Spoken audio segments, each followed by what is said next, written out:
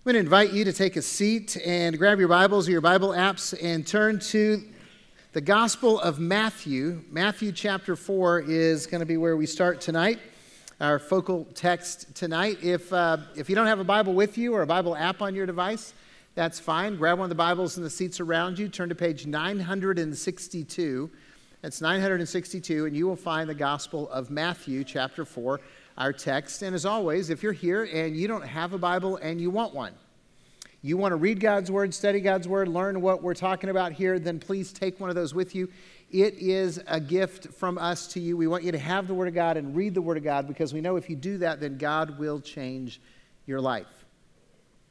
Hey, 'tis the season, isn't it? 'Tis the season for change. You may not be aware of that, but that's kind of what the season is all about. I mean, for us as a church, it's a season of change because we're launching 2 new campuses on January the 6th. One down in Parker, we've already mentioned they're having a Christmas Eve service as a pre-launch kind of service. The other services over at McCulloch, beginning January 6th, we're calling it Calvary Unplugged. Joseph Pfeiffer is going to be the primary worship leader. And it's just going to be sometimes video, sometimes live venue, and we just need some people to go over there and lead their friends to a life-changing relationship with Jesus in that place and free up some seats over in this place. So it's a season of change.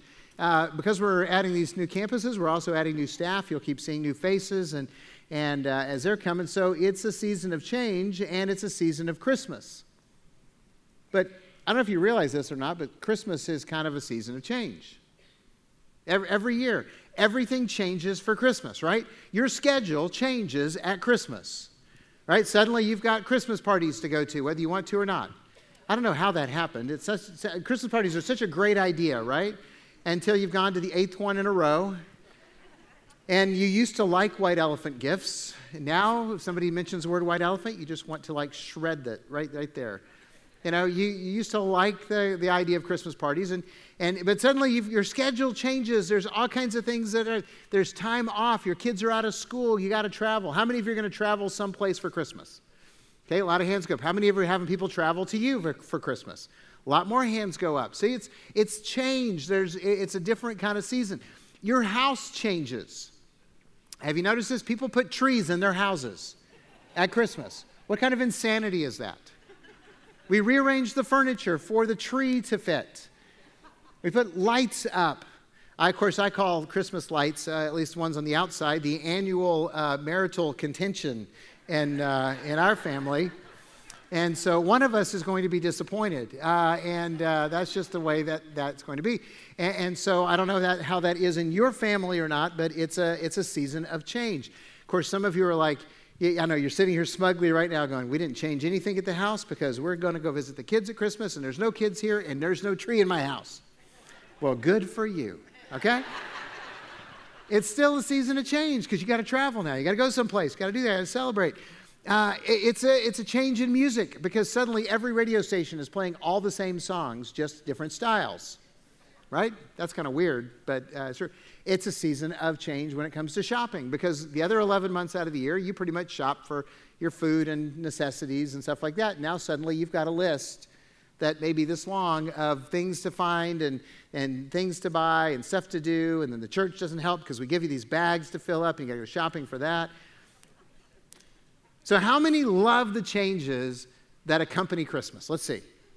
Oh, lots of hands go up. How many of you don't really like the changes that come with Christmas? I see those hands. We're going to pray for you Grinches that your hearts grow 3 sizes tonight. Okay? But we are discussing our final core value. We've talked about calling, that leading people to life change isn't optional. We've talked about character, that we can't represent Jesus unless we reflect his character. Last week we talked about connection, that life change happens in the context of relationships. And tonight we're talking about change. Change. It's impossible to follow Jesus and stay the same. It's one of our core values here at Calvary. If you didn't know that, then welcome to the family. Matthew chapter 4, beginning in verse 18. It's a simple story, right at the beginning of Jesus' ministry. It says, while walking by the Sea of Galilee, Jesus saw 2 brothers, Simon, who was called Peter, and Andrew, his brother, casting a net into the sea, for they were fishermen. And he said to them, "Follow me, and I will make you fishers of men." Immediately they left their nets and followed Jesus. And going on from there, Jesus saw two other brothers, James the son of Zebedee and John his brother, in the boat with Zebedee their father, mending their nets. And Jesus called them, and immediately they left the boat and their father and followed him. If you flip over a few pages to chapter 9, verse 9, the narrative kind of continues in the same vein. It says, "And Jesus passed by on from there, and he saw a man called Matthew sitting at the tax booth, and Jesus said to him, 'Follow me.' And he rose and followed Jesus." Jesus called, they followed, and their lives were never the same again. Jesus called, they followed, and their lives were never the same again. You see, God is in the business of change. God is in the business of change. You know, God created the world. In the beginning, God created the heavens and the earth, and they were perfect. They were spotless, and he put people in it, and people wrecked it through sin. Romans chapter 5, verse 12 says, "For just as through one man's sin entered the world, and through sin death, therefore all died because all sinned." We wrecked God's perfect creation. We ruined it, and yet God didn't stop there. He redeemed it by sending Jesus into this world to pay for our sins.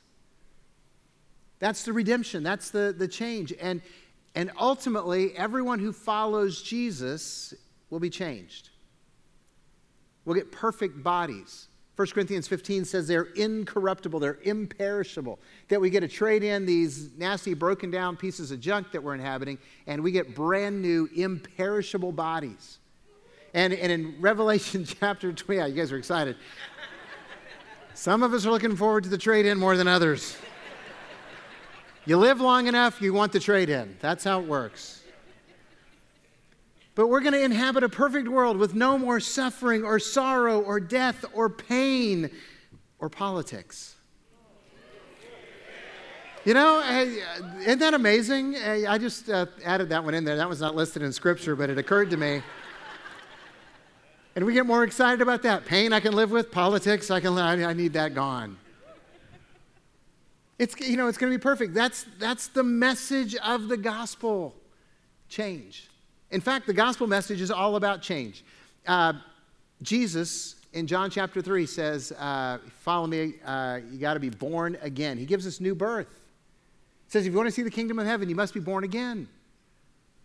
And then the Apostle Paul in 2 Corinthians is talking about what it is to be in Christ. He says, if anyone is in Christ, they are a new creation. The old things pass away, everything becomes new. You're a new creation in Christ. In Ephesians, the letter to the church at Ephesus, the Apostle Paul says, hey, you were dead in your trespasses and sins, but now you've been made alive by Jesus. Isn't that crazy? I mean, we were dead and now we're alive through Jesus. In chapter 5 of Ephesians, he says, you once were children of darkness, but now you are children of light.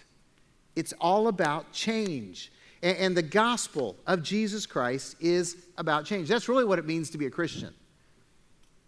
To be a Christian honestly means not that you identify with some church group or whatever. To be a Christian means that you are different because Jesus Christ has changed you. That's the essence of it. So has Jesus changed your life? And yes, I mean for that to be personal. Not our lives in the group, not John's life, because he just declared that to everybody, but your life personally. Has Jesus Christ changed you? Are you following Jesus? At some point in your life, has Jesus said, come follow me, and you said yes? In the kind of formal way we describe that, it means that you come to that place where you believe that Jesus is the one and only Son of God and Savior of the world, and you believe that he died on the cross to pay for your sins personally, and that he was raised from the dead, and you've made a commitment to follow Jesus with your life. A commitment that is demonstrated by a changed life. This isn't about going to church. It's not about being a good person. It's not about turning over a new leaf. This is about experiencing that life-changing relationship with Jesus. So God is in the business of changing lives. And that means that when we commit to follow Jesus, then Jesus invites us into a dynamic experience. Did you guys notice what he said? He said to Peter and Andrew, "Follow me and I'll make you fishers of men." They didn't go, "Jesus, could you please explain what it means to be fishers of men? Could you please explain to us where you're going to take us, what it's going to involve, what's going to be wrapped up in this?" No, he just said, "Follow me. I'm not going to tell you where I'm going to lead you. I mean, eventually you'll get to heaven, okay? But along the way, not going to tell you the details. Follow me. Oh, and by the way, it's going to involve, pain and suffering and difficulties. But, I'm not going to tell you exactly which ones. Follow me, and you're going to see things beyond your imagination. More than you ever thought you would see, in ways you never experienced.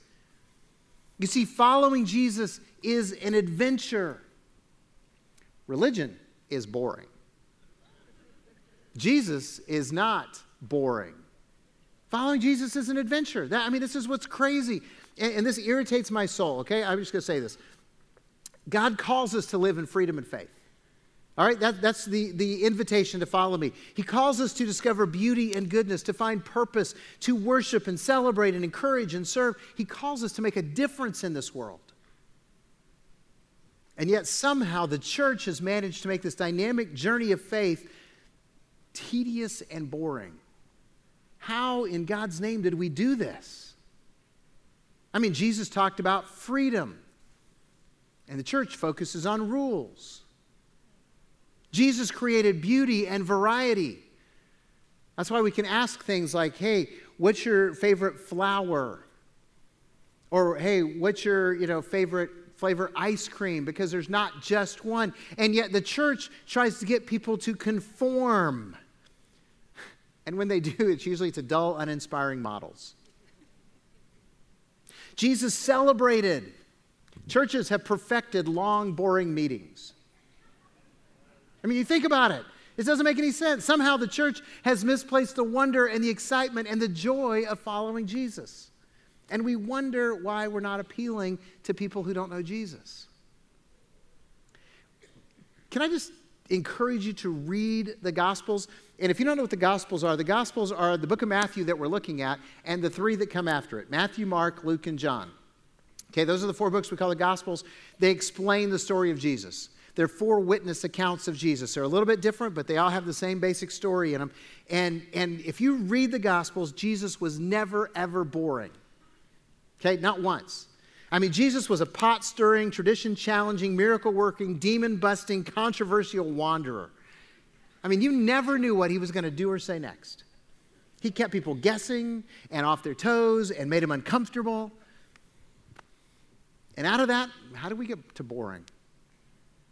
Seriously. Are we just boring because we're so predictable, so safe? You see, I think this is a problem of misrepresenting the nature of Jesus' calling on our lives. And it's endemic in churches everywhere. I don't want it to be in ours. I don't want it to be in our lives. And it was best shown by how I grew up with missions.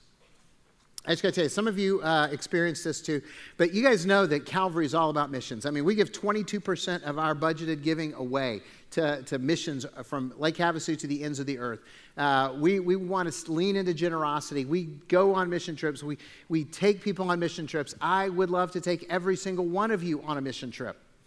Okay, not just like all at once, all right? But I'd love to take you all on a mission trip. And some of you are like, yes, and some of you are like, oh no, and the oh no's are the ones who probably need to go the most. And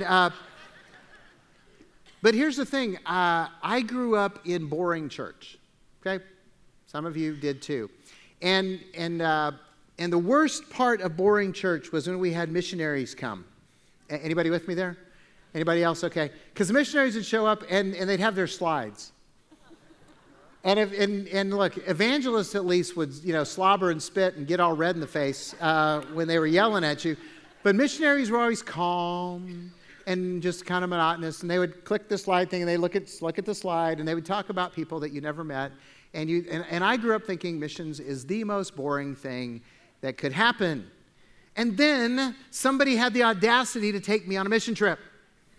And I went on another one and another one. And you know what I found out? They're more like Indiana Jones and the Next Crusade. I mean, it's like the Calvary Youth Group and the Mission Trip of Doom. I mean, there's nothing boring about them. I mean, on mission trips, I've eaten fried worms and things far more disgusting, trust me. I've experienced torrential rains like, oh my gosh, I can't believe it rains like this. I've been in crazy traffic that makes the most thrilling roller coaster look, eh. I mean, I'm serious. I've been places where that phrase, if you don't like the way I drive, stay off the sidewalk, is reality. Okay? I mean, it's just nuts. I've slept in a tent, okay? Think canvas tent in a place called Land of the Lion. Yeah, they gave us a porta potty and a machete. The machete was for the snakes. Yeah, some of you are like, I'm not going on that trip. Yeah, you had to be young and a guy to go on that one.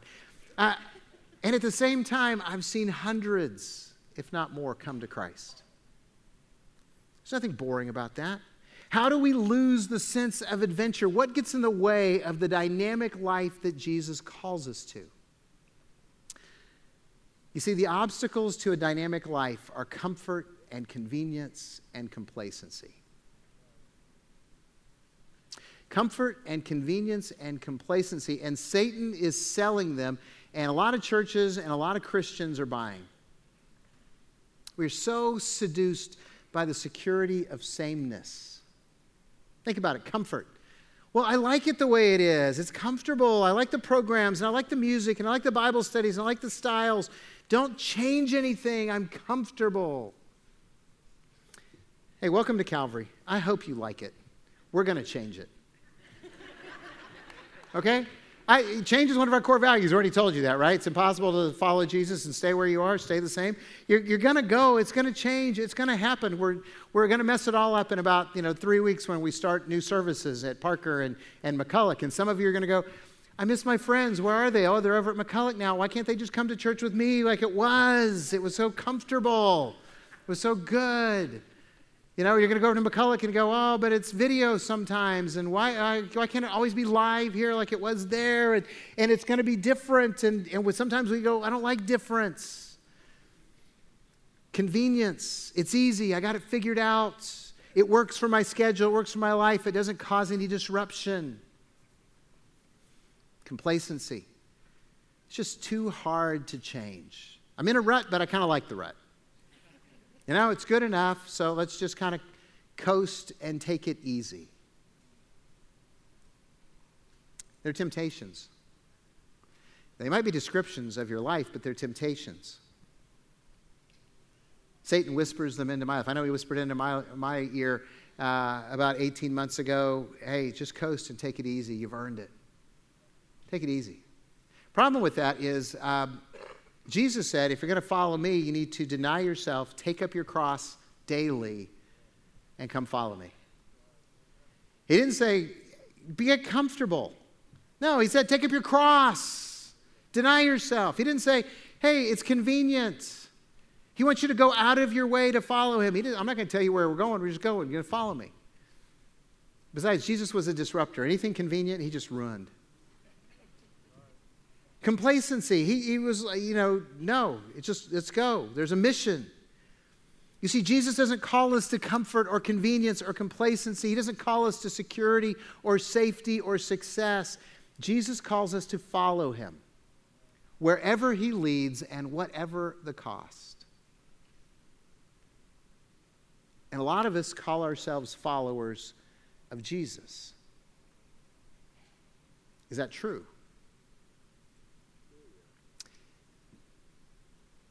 So Jesus is calling you to a dynamic experience of life change. What is it that God wants you to change? What is it that God wants you to change? I really want that question to kind of haunt you through the night, maybe through the week, maybe through the rest of this year. And then you got to figure out what is preventing you from being the man or woman that God called you to be. What is it that's getting in your way? The comfort of the addiction that you've known for so long? The complacency of your marriage? Hey, let's be honest. Some of our relationships are dying on the vine, and we're like, yeah, I know I should work at it, but it's just easy just to coast and let it head for that, cliff slowly. There's nothing easy when Paul said, husbands, love your wives as Christ loved the church and sacrificed his life for her. Nothing easy about loving your wife the way that Christ loved the church. There's nothing easy about parenting your children and being involved in their life. You're like, yeah, I don't really want to talk about that. That's uncomfortable. I really don't want to do that. I don't want to do discipline because they won't like me. No, we're talking about what's worth it, what Jesus is calling us to. What is preventing you from being the man or woman that God is calling you to be? And how does God want you to change? Because Jesus is calling us to a dynamic experience of life change. And then God calls us to be change agents. God is in the business of changing the world. Have you noticed that? He sent Jesus into this world to be the Savior. That's what Christmas is all about. I know you guys know this, or at least I'm assuming you guys know this. So let me remind you. The whole reason for Christmas is because God invaded the world as Savior. Right? Took on human form, clothed himself as a baby, wrapped swaddling clothes, manger. You guys remember the story, right? Okay, good. He invaded the world because he wanted to save us. He is on a, world-saving mission. If you're a follower of Jesus Christ, then you are a son and daughter of God. That's cool, isn't it?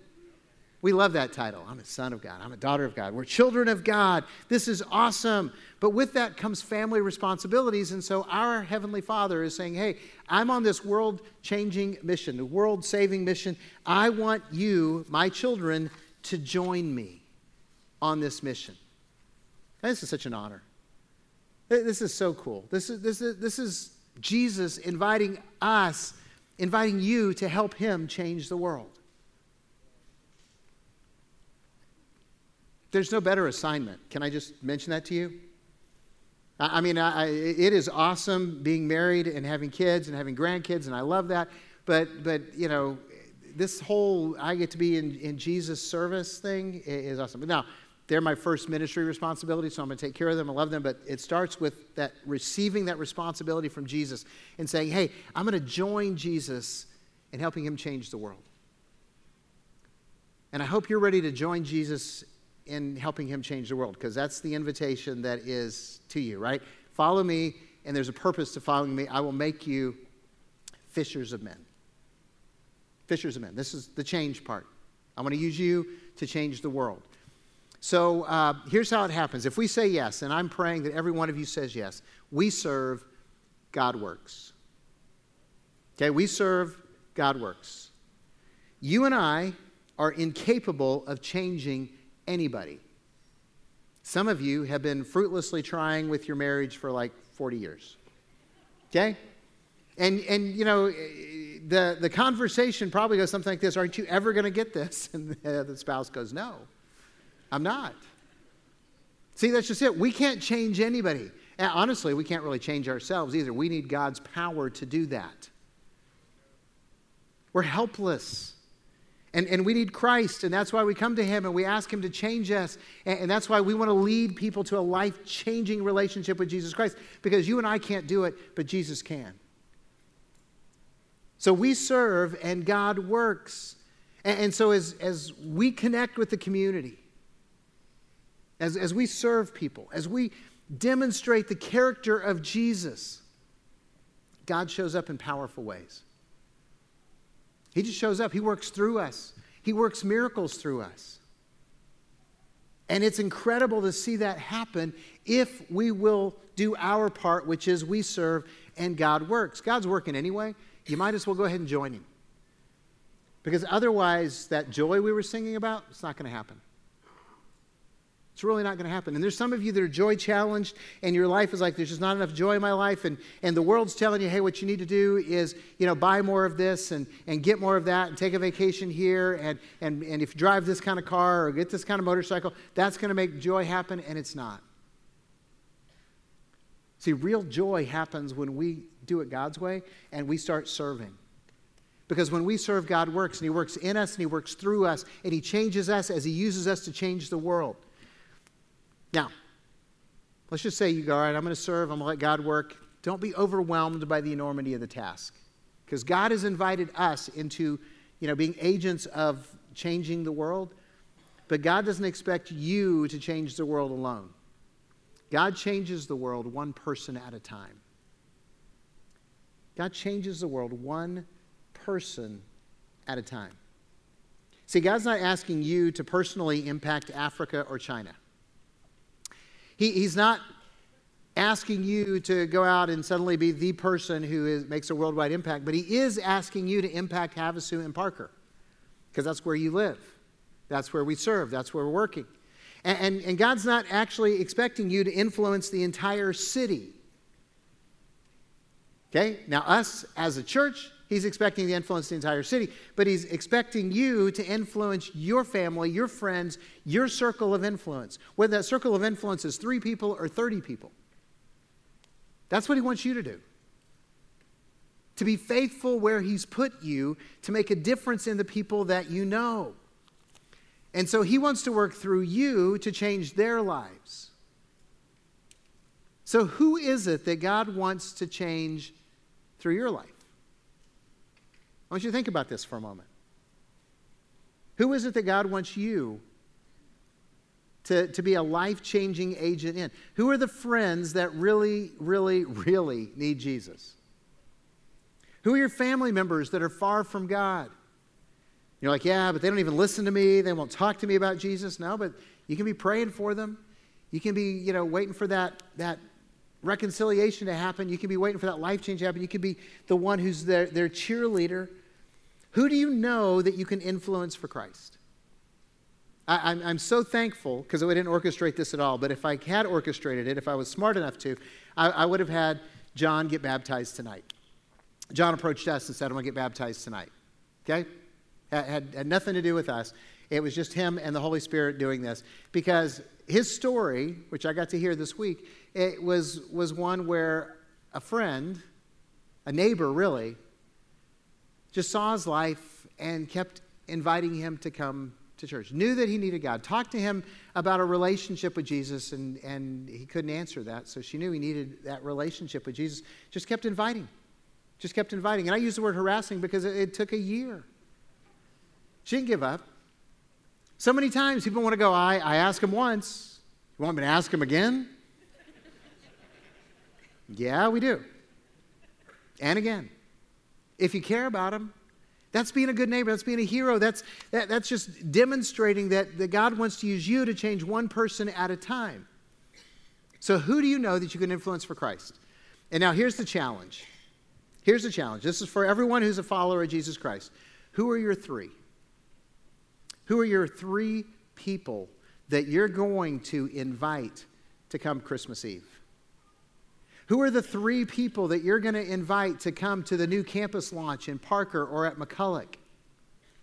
Who are the 3 people that you're going to invite to come and start the new year off by checking out God and maybe, starting a new chapter in their life? Who are your 3? I say 3 because probably all of us know 3 people who are far from God. 3 people who aren't interested in the things of God, aren't showing up in church, asking questions. They're just living life and they're struggling. And you know they're struggling because you're close enough to their life to see it. Who are your 3? What if all of us invited 3 people to come Christmas Eve or the campus launch or just come to church with you sometime in January? What if we did that? What would God do through our faithfulness and our obedience? I'm pretty sure there'd be a whole lot more stories like John's, celebrating life change in Jesus Christ. You see, God wants to change their lives through you, and God wants to change your life. Change. It's one of our core values, but it's impossible to follow Jesus and stay the same. Will you pray with me?